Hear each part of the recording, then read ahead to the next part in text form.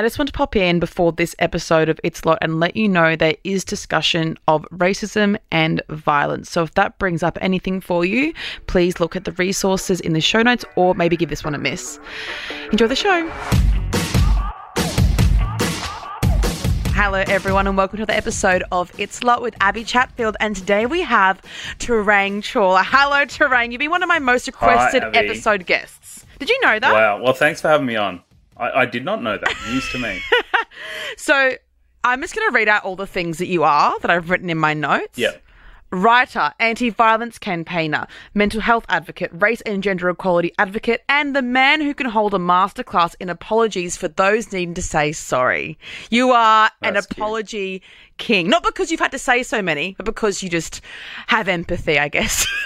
Yeah, well, I mean, I have had to say them before, right? Like growing up, that was something that Mum instilled, right, in my sister and I. It was like, if you do the wrong thing, say sorry, and then kind of like try to be better. Yeah, and admit what you did was wrong and acknowledge the pain. We'll get into that in a little bit longer, but I felt like the way that I worded that, I was trying to word it last night when I was writing this, so it didn't sound like you were some problematic YouTuber that had like a million apology videos where you were like, I'm sorry for the something phobic thing that I said. It's just that you are intelligent and nice. Well, thank you. I hope, touch wood, that I don't need to use that in future. I mean, fingers crossed. But, you know, we all may. So I have so many topics that I want to speak to you about, and usually I let things become like a free-flowing conversation, which they will. But I feel like with you, there are so many. We could do like 5 episodes with you. But I was saying, we might have to do it later in the year, but then like the things that I want to speak to you about are timely. But then I was saying, you speak so well about current events and topics. It doesn't really matter when we speak about certain events because you have something to take from it that is very timeless in the way that you speak and kind of the understanding and the empathy and the morality that you bring to topics. So it actually wouldn't matter when we spoke about these things that I want to speak to you about because it's more about your overarching message, which I think is amazing. Yeah, well, I mean, I try to speak about things as they're happening, but like ultimately, whether we're talking about racism, sexism, discrimination, they're all issues around like human rights. So it's not like if we spoke today, Abby, or we spoke a month from now, or we went back in time and we'd spoken in the past. Like these are issues that are going to be around in our lifetime, and we've kind of got to work to figure out what's the way that we're going to work collectively. You know, what's the way that as a society we're going to band together around that kind of middle 80%. You know, there's 10% of people who never want to get it. There's 10% of people who already implicitly get it, you know, or have been educated to get it.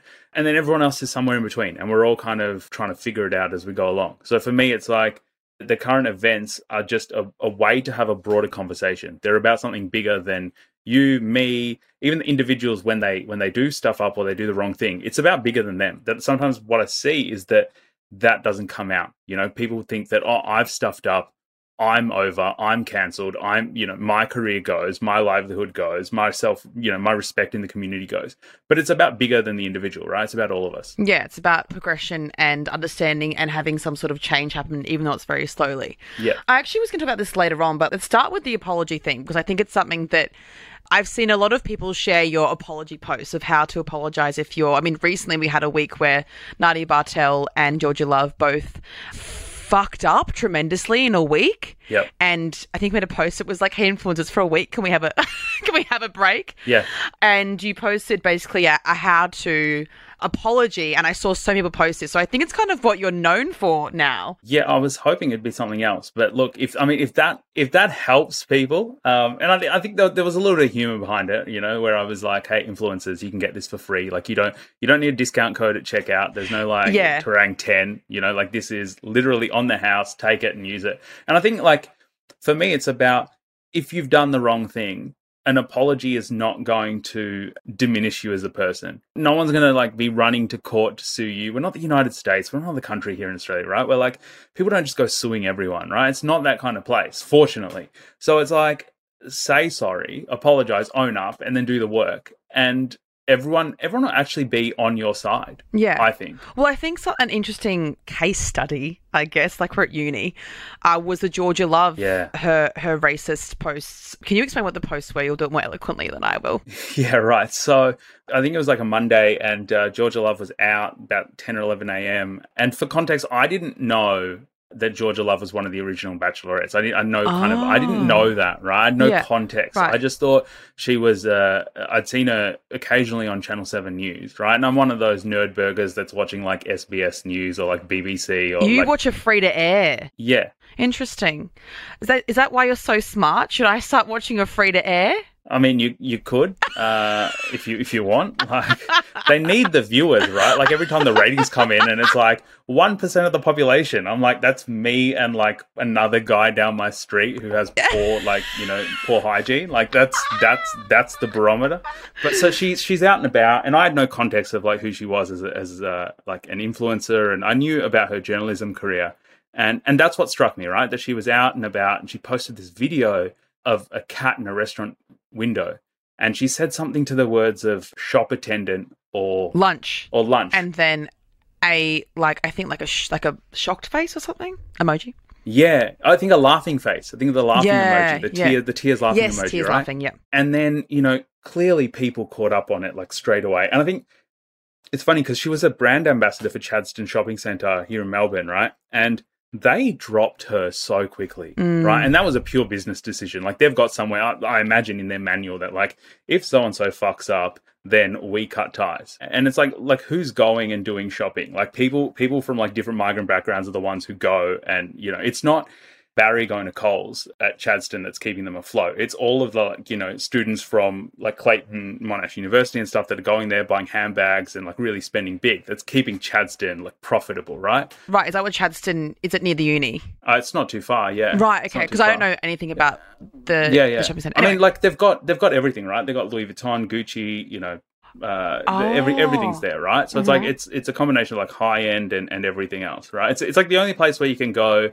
and buy like grocery items and at the same time walk out with a new pair of like Louboutins. Right. Okay. All right. Interesting. Like a Bondi Junction. Yeah, it's kind of that kind of vibe. Right. So she's posted this, right? And then I see it, and the first thing I feel is disappointment, right? I'm not angry. I'm not like, oh my God, this is outrageous. And I'm certainly not coming from this position of holier than thou. Like, it's not like I've never made a joke before that's marginalizing the Asian Australian community, even though I'm a member of it, right? It's not like I've not done that before. I haven't posted it to Instagram to 200,000 plus followers, but I've definitely thought or said things that were harmful, right? Everyone has, particularly men when it comes to women and other gender diverse groups, right? So like, for me, it's this initial sense of disappointment, right? And then I think, okay, she's done the wrong thing. She'll probably apologize. It'll blow over. And then her apology comes out, and her apology was on stories. Like it wasn't a post. Like it wasn't something that was like fixed in a moment in time. Significant enough. Yeah, it was like 24 hours. This is going to be up, and that's it, right? And I think that was the first thing that people took task with. That didn't bother me, right? That alone didn't bother me. What bothered me about the apology was that she kind of put herself in a position of either she knows more than she's letting on in her apology, or she doesn't know, in which case, how could you not know? Yeah. I was saying to my agent, I was saying it's like a early 2000s Comedy Central joke. Yeah. Like it's not some new nuanced joke. Even if it was something about coronavirus where it's a topical thing, it's like, okay, maybe you should know, but it's very base. It was a very base level joke. Yeah. It's like it's lowest common denominator humor, right? And she'd said something like, I meant absolutely no insinuation about the type of animal nor the type of restaurant. Yeah. But I see that my post did not come across like that and was offensive, right? And on the face of it, you could go, oh yeah, she doesn't know, right? She didn't mean it to cause offense. But I think there's two things here, right? One is that we have to separate intent from impact. Like if you go and punch someone and you're like, I wasn't intending to do it, the impact is still that you punched them, right? That's still a thing that happened. Yeah, that's actually a really good analogy. Like if you walk past someone and shove past them, you go, oh my God, you feel sick. That's your initial reaction, whether or not you meant to shoulder them. Yeah. Yeah. And so with this, it's kind of coming across like she's saying, oh, I didn't mean it, but now I understand that it was like that, right? But what she could have done is actually go into like, if for me, to be a better apology, it would have been like, look, I didn't realize just how harmful this is. And I didn't think about the broader context, right? I didn't think about how jokes at the expense of Asian Australians in the pandemic are really making life harder. And that's the kind of thing, right? That like being born in privilege or having like white privilege, whether you're a woman or a man or whoever, right, is not the problem itself, right? Like I don't get up and say, oh, you're white, that's bad. No way. What I'm trying to say and what others are trying to say is that if you have privilege, so for instance, I have male privilege, right? I have the benefit of multiple university degrees, a good education, all that stuff, right? That's privileges that I have. So if you have that, it's kind of like, what are you going to do with it? What do you want to achieve with that privilege? It's like the same thing around sort of like rights for Aboriginal Australians, right? People say, but it happened a long time ago, I didn't do it. And it's like, we're not saying that you did it, right? No one's saying that you did it, but that happened. Accept and acknowledge the history. And then what are you going to do about it? What are you going to do going forward? Like if you have kids, you're going to teach them about the truth about Aboriginal Australia. You're going to teach them the truth about how everyone that came here is technically an immigrant unless you're a First Nations person. So Absolutely. For me, it was like this kind of apology that just missed the mark. And what disappointed me was that a day later we found out that she'd made the same joke in like 2013. Yes. So that meant that like, you know, how could you not know? Yeah. I don't know her personally, so I can't say whether she did or didn't know, but it makes it hard to argue that you didn't know if you'd done the same thing before. Yeah. Or the context. I think as well, even if the joke wasn't meant that way, I mean, I'm hyper vigilant. I try to be. Obviously, I've made mistakes before and I've had to apologize for them on my Facebooks and Instagram.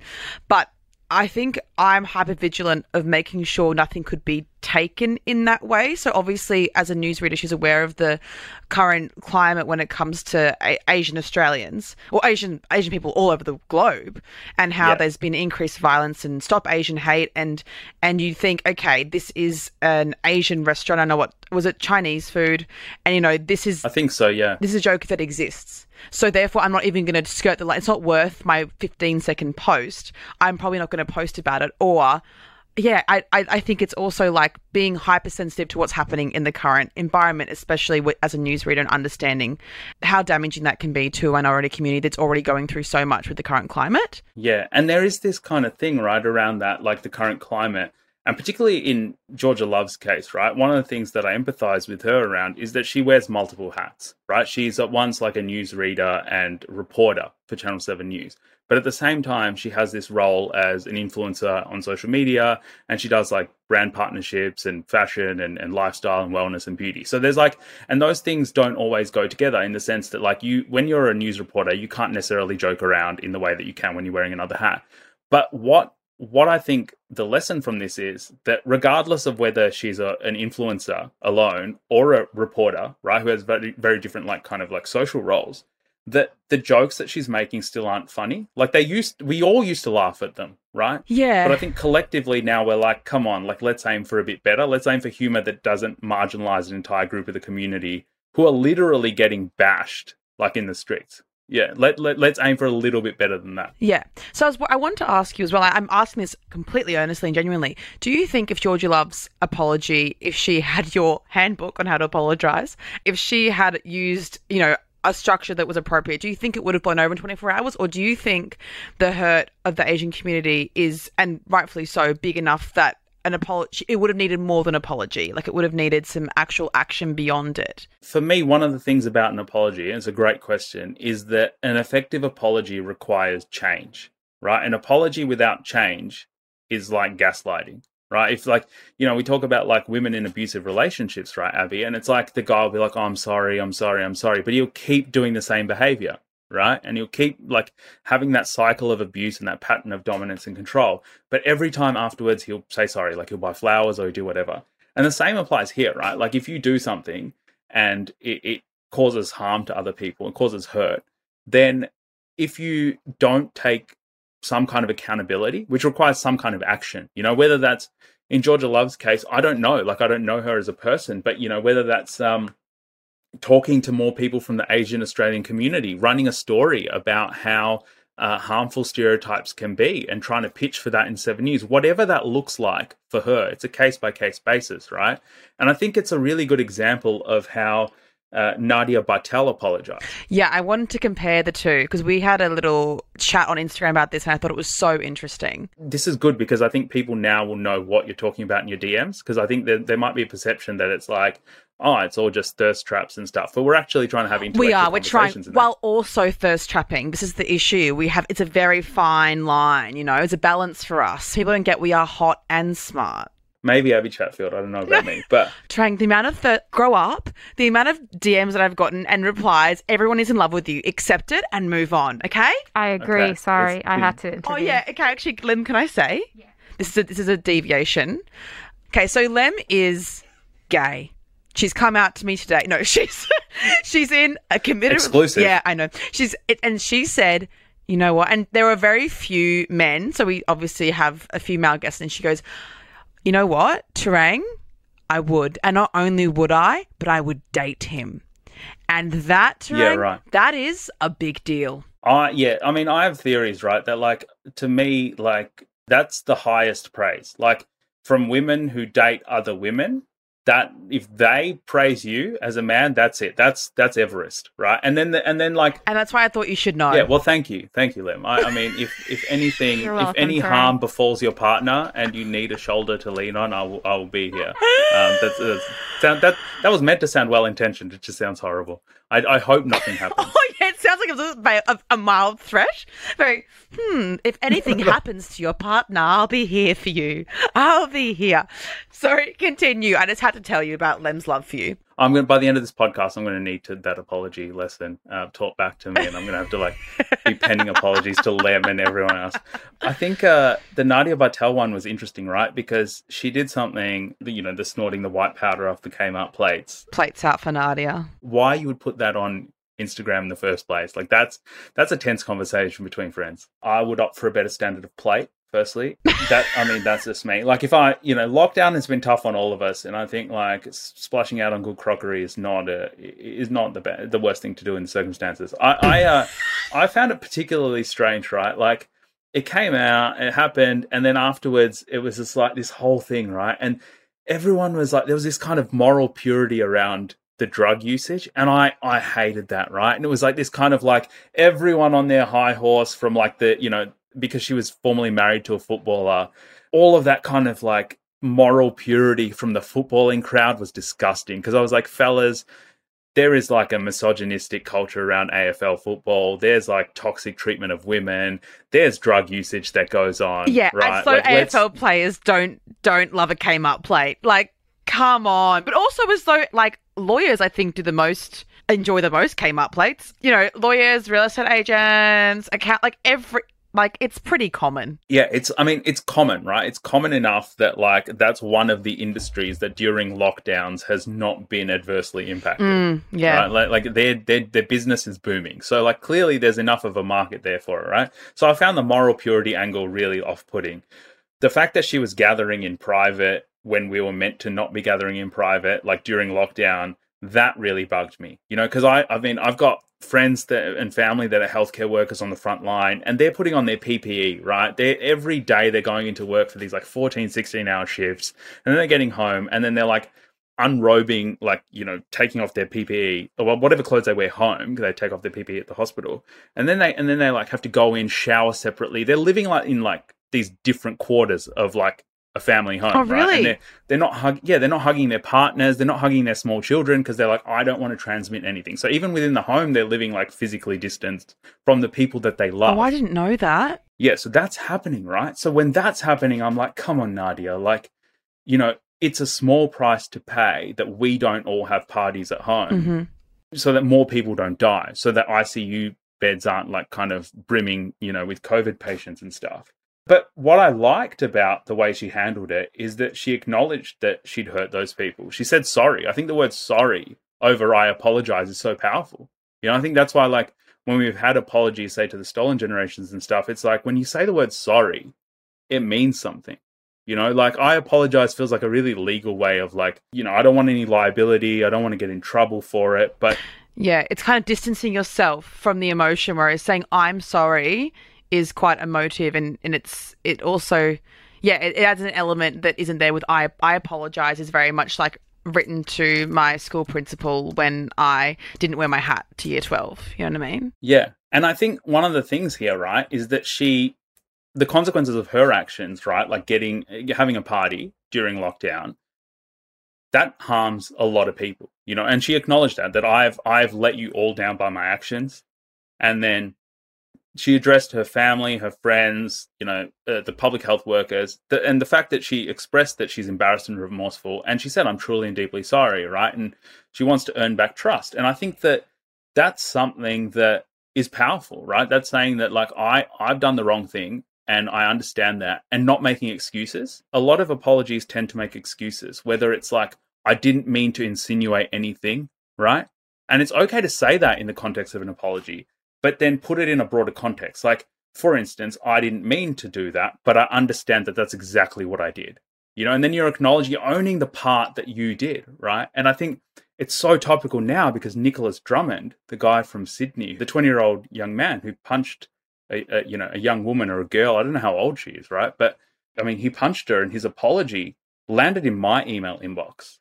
Like, I was CC'd in on that. Yes.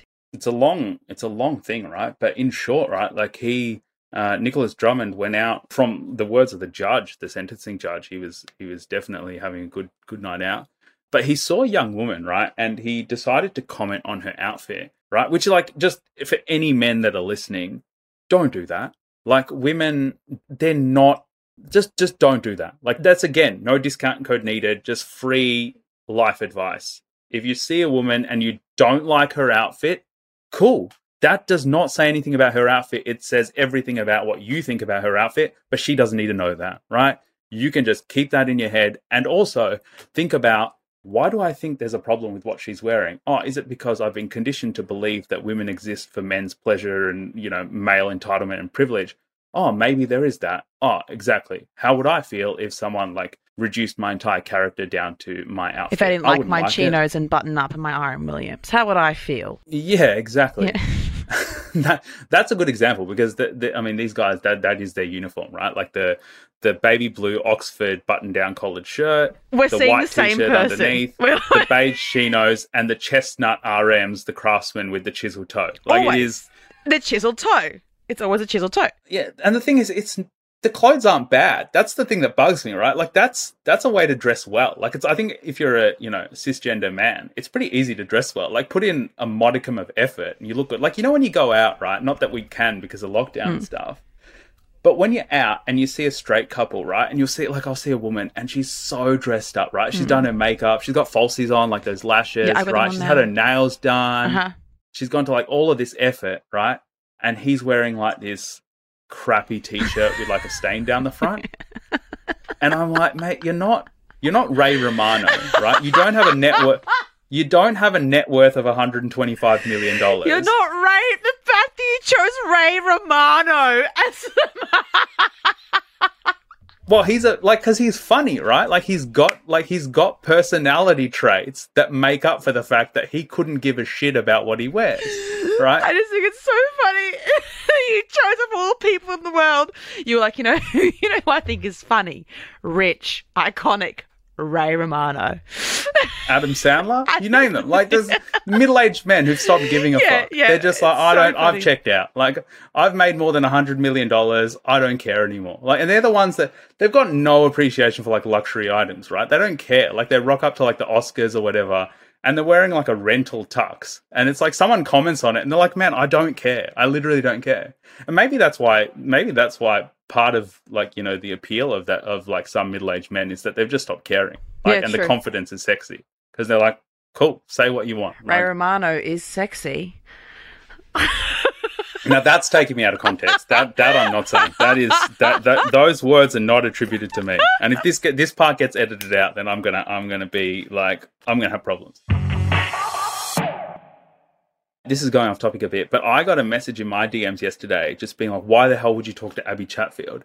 And I never wrote back. Yeah, iconic because scenes. I tend not to write back. People that Lem looks shocked. Babe, people message the brands that I work with. People message Channel 9. They message everyone that has anything to do with me. Yeah. And it's like, mate, I've lost all respect for you. And I was like, I don't know you. Like, I don't know who you are. I don't know anything about you. This is what I was saying the other day on my stories about people who DM people like, I'm disappointed in you, I've lost respect for you. And I was saying it's not about things that are, you know, problematic, just like your actions or like the way you, like, I don't know, someone that you're friends with or something. And they're like, I'm so disappointed. It's like, I don't know who you are. Maybe just unfollow me. Like, I have no idea. I would not recognize you in the street. I don't care if you're disappointed in me. It's weird. Like the vaccine thing. I'm so disappointed for you being so divisive. Not being divisive, people are dying. So I'm really glad you brought that up, right? Because when I think of this Nicholas Drummond stuff, right, and his apology that landed in my email inbox, and like God knows how many people, right? Because he wrote, I'm a 20-year-old who did a terrible thing on one night of my life, and now I am told it can go one of two ways for me. Be crushed to nothingness by those who don't know me, or attempt to rehabilitate and better myself with a view to many years of positively contributing to society. I'm going to aim for the latter. Right? Now, that's word for word what he said, Abby, right? And the thing that I find so fascinating about that is that, like, he's addressing strangers there. Like, I'm told that I can be crushed to nothingness. And for context, what this guy did is that he commented on a woman's outfit. Then when she asked for an apology, and he refused to give one, she said, I'm going to take a photo of you, right? So that I can report this. And she pulled out her phone. Right? And people might disagree with that. I don't. Because if someone has assaulted you... And it happens all the time as well. It's like the straw that comes back. If you're going out as a woman, you're getting at least catcalled. And I'm not saying out. I'm saying if you're like walking down the street, you will get catcalled probably 1 in 5 times. So it isn't just like, oh, get over it. It's this is our entire existence. You're getting nipped at all the time. So you're going to go, fuck you. You're close enough and you're drunk enough. I'm going to take a photo of you. So she gets her phone out and he snatches it out of her hand. So she bails, right? She's out and she goes to another place, right? And there's not that many places to go to, like anywhere. And so she ends up at a place where he rocks up to later. And then I think she's tried to have a conversation with him. This is the thing, right? It always comes down to women to educate men. It always comes down to women to go, what you said isn't cool. None of the guys around him are going, hey mate, I think you need to go home. Yeah. I think the night's over for you. Let's jump in a cab. Let's get an Uber. Let's just get you home, right? None of that happens. And then he's punched her in the face and she's fallen to the ground, right? And I think she's like quite small, like frame wise, right? And he looks like he's a soccer coach. He's gone to like an all boys, like elite private school. He seems sporty. I've seen images of him like on the Daily Mail. He'd beat me in a fight, right? Like I would not want to like get into any kind of physical altercation with him or literally anyone. But he's punched her, right? And then another guy has tried to intervene as a bystander. And Nick's tried to land a punch on him and he hasn't connected, right? And then the news report, because if you go and read the actual full case, right, which has got all the facts, none of this is in dispute, right? Like this is what happened. Then he's gone, in to like get the guy, right? And he's had to be physically restrained. And I think that's the thing, right? This isn't like he punched someone and then went, oh, fuck, what have I done? Like, I've overreacted. He keeps going. This was like a pressure cooker. And it went off. Yeah, and that whistle's going to keep going, right, until someone steps in. And so he got physically restrained, and then this ends up in a local court, right? And he gets found guilty after pleading guilty to, like, assault and whatever other charges, right? And then he gets conviction against his name. And the conviction means that he can't work with children anymore because his working with children check is going to be revoked, as it rightfully should. We don't want people that have convictions for physical violence against other people, particularly women, coaching young children. I don't think that's I think baseline, that's not the model that we want to set for the society that we should aim and strive to live in, right? He has the means in his family to appeal that, right? He goes from the local court to the district court and has a barrister, right? Which is like he's got someone who has like decades of legal experience. Like $2,500 an hour or something, isn't it? A barrister? Some of them can be, right? Some of them can be upward, but they're printing money. By this point in their career, those particular types of lawyers are printing money.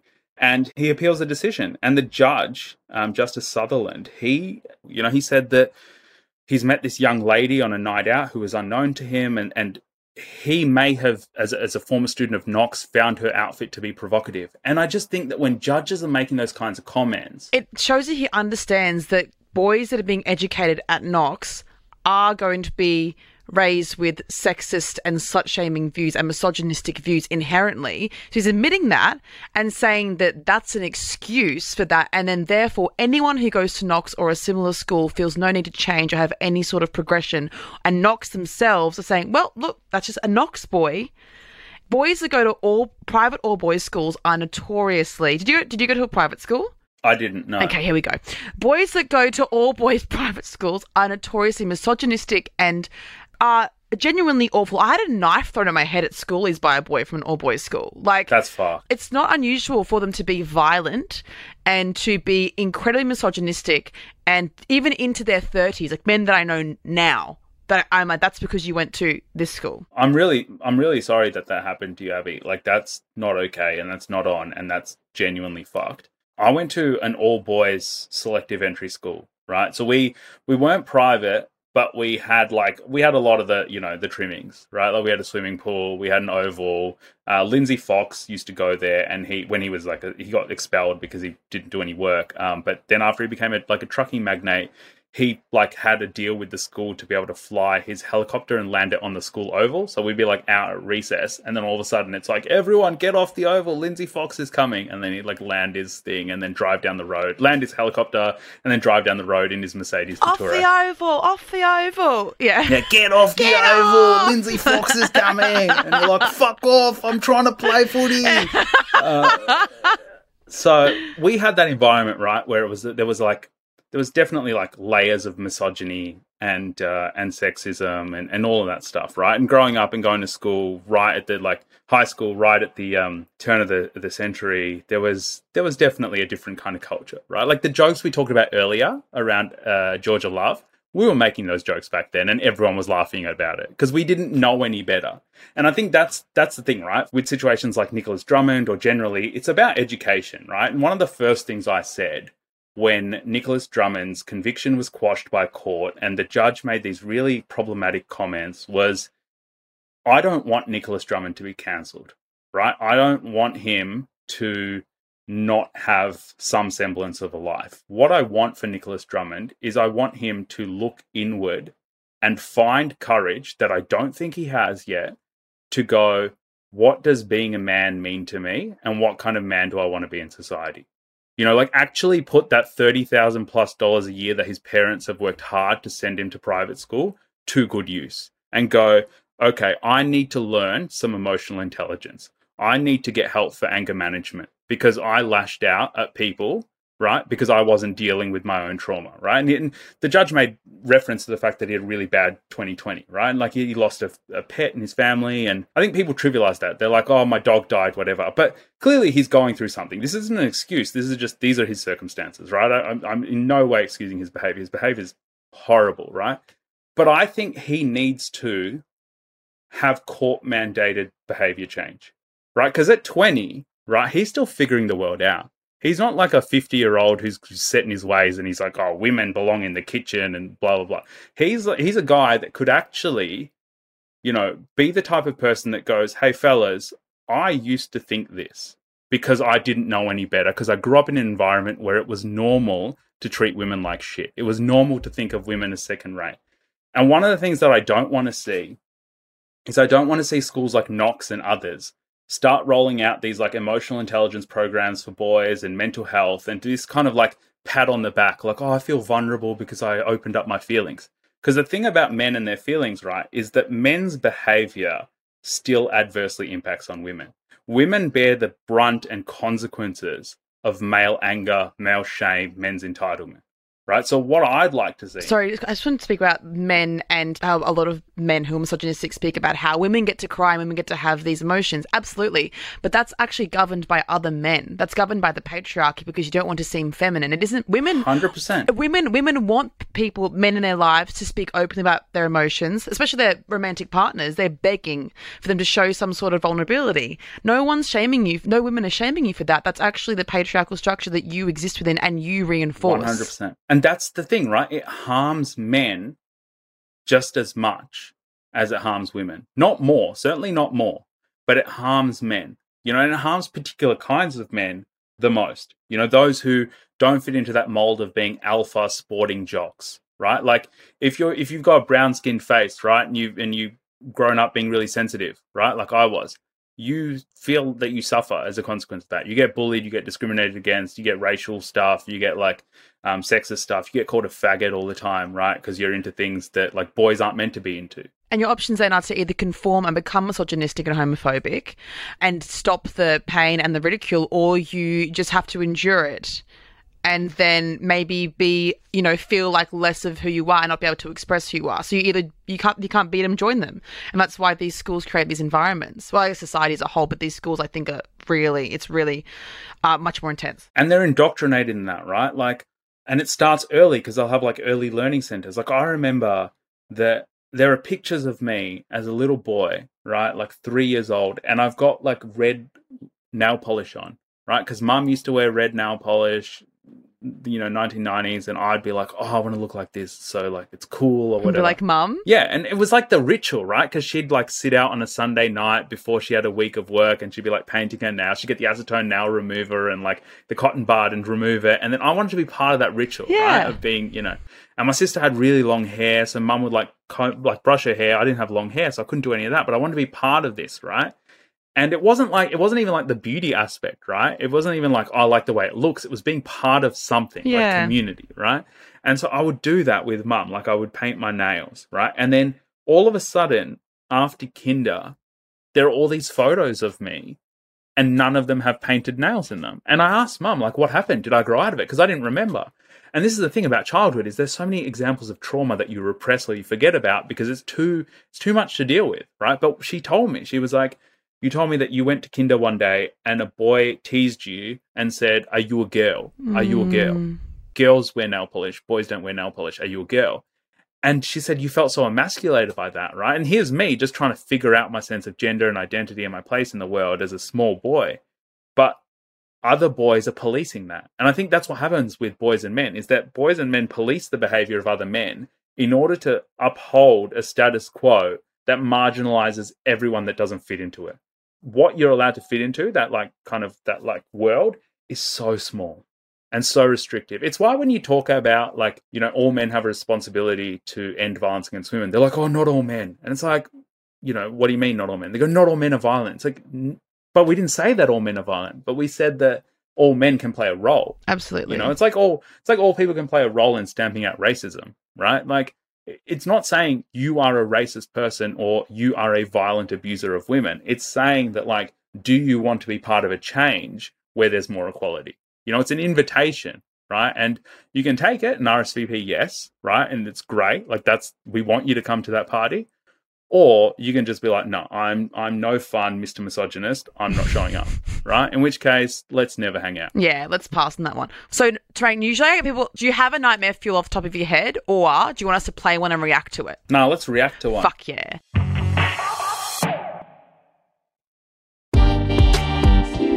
Oh my God. That's horrible. I can't believe you did that. What the fuck? Would you mind just not going out with him again? Hey, Abby. It's a fellow Abby another here. Abby. Two Abbies in the world. I just wanted to share with you an interaction I'd had with a guy that I've been seeing recently. And for me, this one really sums up, A, why I'm a feminist, B, why we need more feminists, C, why it is all men, and D, the burning fucking existential crisis that I'm having that I may never find a man that I can genuinely cohabitate with because of the fucking patriarchal values that they are conditioned with and don't seem to be able to actively overcome. So we both went into the situationship, I guess you could call it, with the intent that we would spend time together and see where it went. That was genuine on both sides. We're both at the stage and at the age where it's like, okay, if we're going to have families, it sort of probably needs to happen sooner rather than later anyhow. So I disclosed to this guy that I like girls as well as guys, and I am like you. I don't identify as bisexual because that makes me feel pressure to like guys and girls equally, and I don't. I'm also not pansexual because that would imply, as I understand it, that it would be the person's personality that I was attracted to and not their physicality. And that's definitely not the case for me with women. I'm definitely physically attracted. That's sort of what sparks it. I explained to him that I don't see myself in a long-term relationship with a woman, and I don't know why that is. It's just my viewpoint, and it's just the way I've always felt. And he has previous trauma of being cheated on by one of his girlfriends who did identify as bisexual. She cheated on him with a girl. So we started sort of discussing boundaries about, he said, does it count for you? If you were to hook up with a girl, do you see that as cheating, or do you think it's a loophole? And I said, no, it's definitely cheating, A loophole. Weird. I love this idea that, like, heterosexual couples, the man will always be like, if it's pussy, doesn't count, because they don't validate that women can very easily steal your girlfriend. Yeah, weird. Just so weird, right? Like, the thing is, right, it draws into question for me, right? It draws into question for me, like, that being unfaithful, if you're in a monogamous relationship, right, then being unfaithful can take many different forms, right? And I think that people, regardless of gender, haven't had that conversation, right? Like, let's say two people are in a relationship, right? Let's say you and I are in a relationship, Abby, right? One can dream. Let's pretend, right? And then, you have been having a tryst via DMs for 18 months during the entire time that we've been in what we've both committed to as a monogamous relationship, right, with someone on the other side of the world, and you've never met each other, but you've got this kind of strong emotional connection. Like, they're the person that you go to vent about the things your boss said to them at work, or whatever it may be, right? Family troubles you're having, or latest episode of Batchy, or whatever. That's your emotional comfort, right? Mm-hmm. That's a form, right? That's a form of quote unquote cheating, yes, right? That can be. And I think that people don't think that, right? And I think that men in particular have this thing, right, where they're like, if you cheated on me with a woman, it wouldn't be like, it'd be okay, I guess. Because you're just like eating each other's pussies and stuff.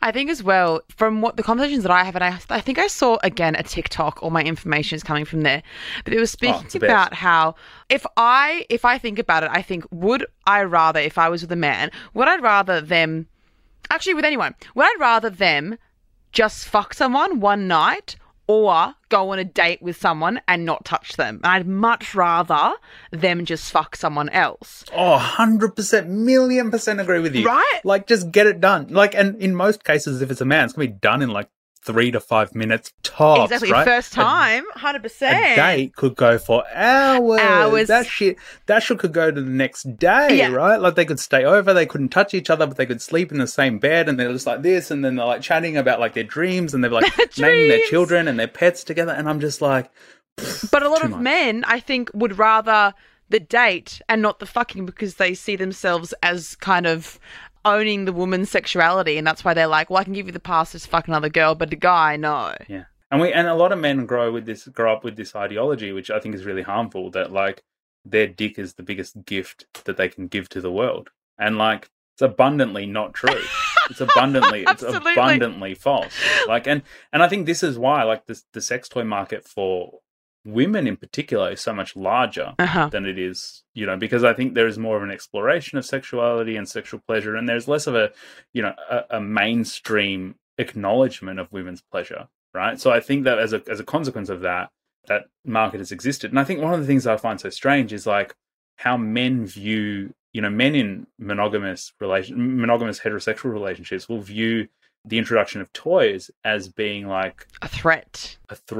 Or it makes them uncomfortable. And I'm like, dude, you are not in competition with, a mechanical device. And maybe if your value is only the sex, maybe rethink what you're bringing to the relationship. Yeah. Like if you're in like, a conventional relationship, right? Like what we think about, then dude, if that's what you're bringing to the table, then level up, because it's like, that's not enough. Absolutely. Because if that's all there is, right, there's way better out there, right? Exactly. Let's continue with the voice note and see what this person said to her. You kiss someone else, you have sex with someone else when you're in a relationship with someone, then yeah, it's cheating. And he said his closing comment was, I've got that past trauma, but I also would never want to be like the ultimate nightmare for me would be to be Ross from Friends. And I was just like, what do you mean? And he's like, well, being left by a chick for another chick. I've been thinking about it so much over the past week, obviously lockdown, a lot of time to think, which doesn't help the situation. But also, if we break that apart, it's like, okay, so you would rather be cheated on, like a woman cheat on you with another man than a woman cheat on you with another woman. Because we're not equal, because you view women as less than men, to be cheated on with another woman is the ultimate insult to you.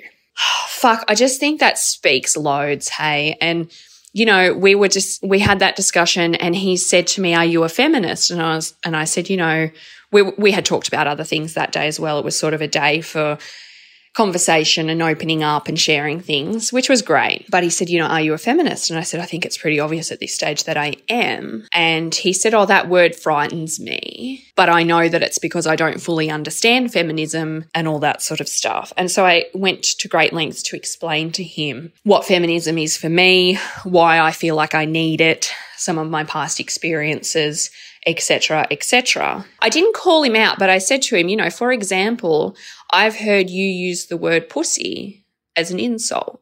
And I said, like I explained to him why that's problematic for me as a female.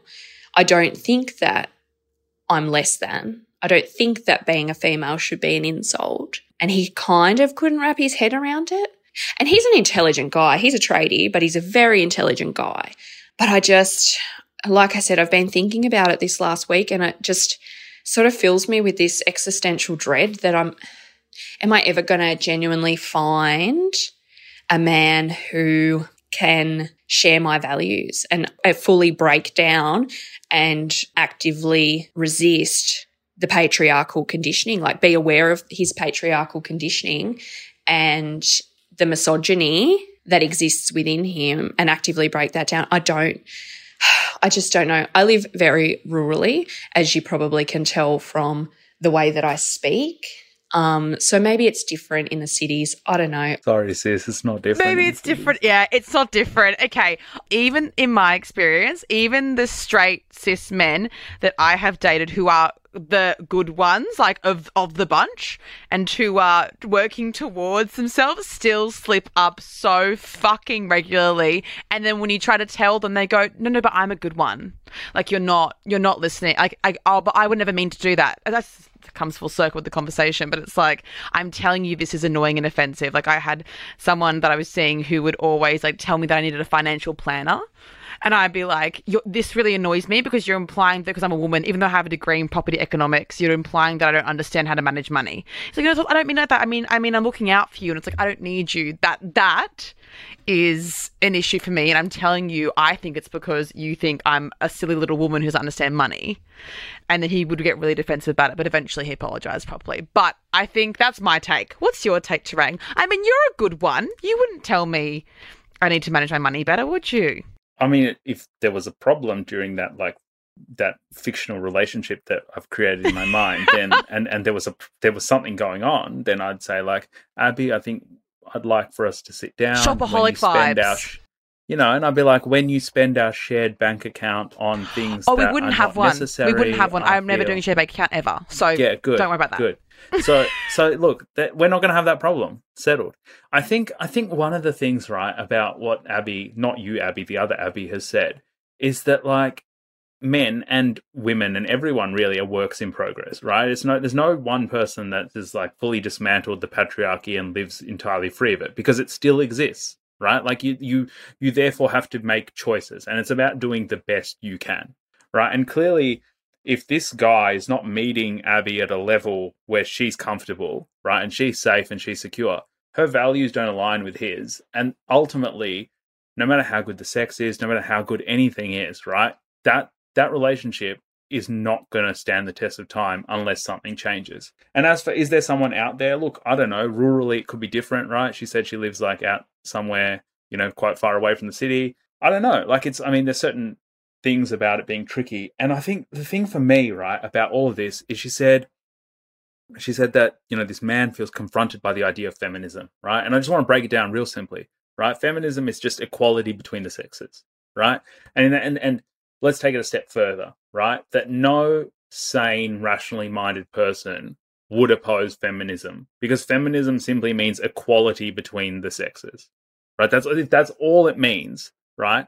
Then why wouldn't you support the idea that women are equal to men, right? And if we want to take it further, then it's like intersectional feminism, which is what I personally try to support, which is that it's not just whether you're male and female. There are other factors that influence it, right? Like if you're poor or from a certain class group, or you're a member of the trans community, or you're a member of any particular, LGBTQI plus community, or you're from a certain ethno-cultural group. There are all these factors that intersect, and that's where the intersectional feminism comes from, right? So they're not complicated concepts, but I think that sometimes in this world we get so caught up on definitions than trying to just live a good life, right? We get so caught up on does this fit the mold of that, rather than going, what is the actual empathetic response to this situation? How can I put myself in the other person's shoes? And I hope for her sake, if Abby wants to be in a relationship with someone, that she finds someone that's at her level. But certainly for her and anyone, regardless of their gender, compromising on that is not worth it, right? Because you could have a shitty relationship and last, 10, 15, 20 years, but you'll never get that time back, right? So you may as well be in a good one for less time, I reckon. Very true. Or not at all and just be single. I'd rather be single than be in a shitty fucking relationship for 20 years. 100%. God, nightmare. Wait, long story short, do you think these men exist to align with Abby, or do you think she's going to have to find one and build a bear? Look, I don't know. I mean, she might have to build her ideal partner, get, buy parts off the internet. I don't know. Honestly, I don't know. I mean, I know a lot of pretty good men. I'd put them in that category of the good ones. And they are either in long-term relationships or longer-term relationships. So, my parents, 35 plus years, or I'm talking about my dad here. And look, I mean, I'm not ready for a stepdad, so she can't have him. Oh, that sucks. Okay, so Abby, done with that. Who else? Let's auction them off. Yeah, so I mean, they exist, right? And I think one of the things I want to say to Abby as well, right? And I'm sure you'd agree, right? Is that her self-worth isn't tied up to having a man. Yeah. The idea that some of the stuff, the way that it was coming across, and I don't want to project or read into it, right? But the way it came across to me was will I find someone, or am I going to be alone? Being alone, right, is not as bad as society tells you it is. Yeah, it isn't a massive failure. Yeah, you're not a fan, and particularly for women, because women cop the brunt of it, right? But the stats show that single women live longer, are happier, and married men, straight married men, live longer and are happier. And that tells us a lot, I reckon, about who's lifting the emotional load, who's doing the stuff at home. And so for me, if I were to cohabit with someone and have that kind of long-term relationship, it'd be important to try to contribute, to try and do my part. And keep them alive for a bit longer. Precisely, because I'm needy, right? I need them around.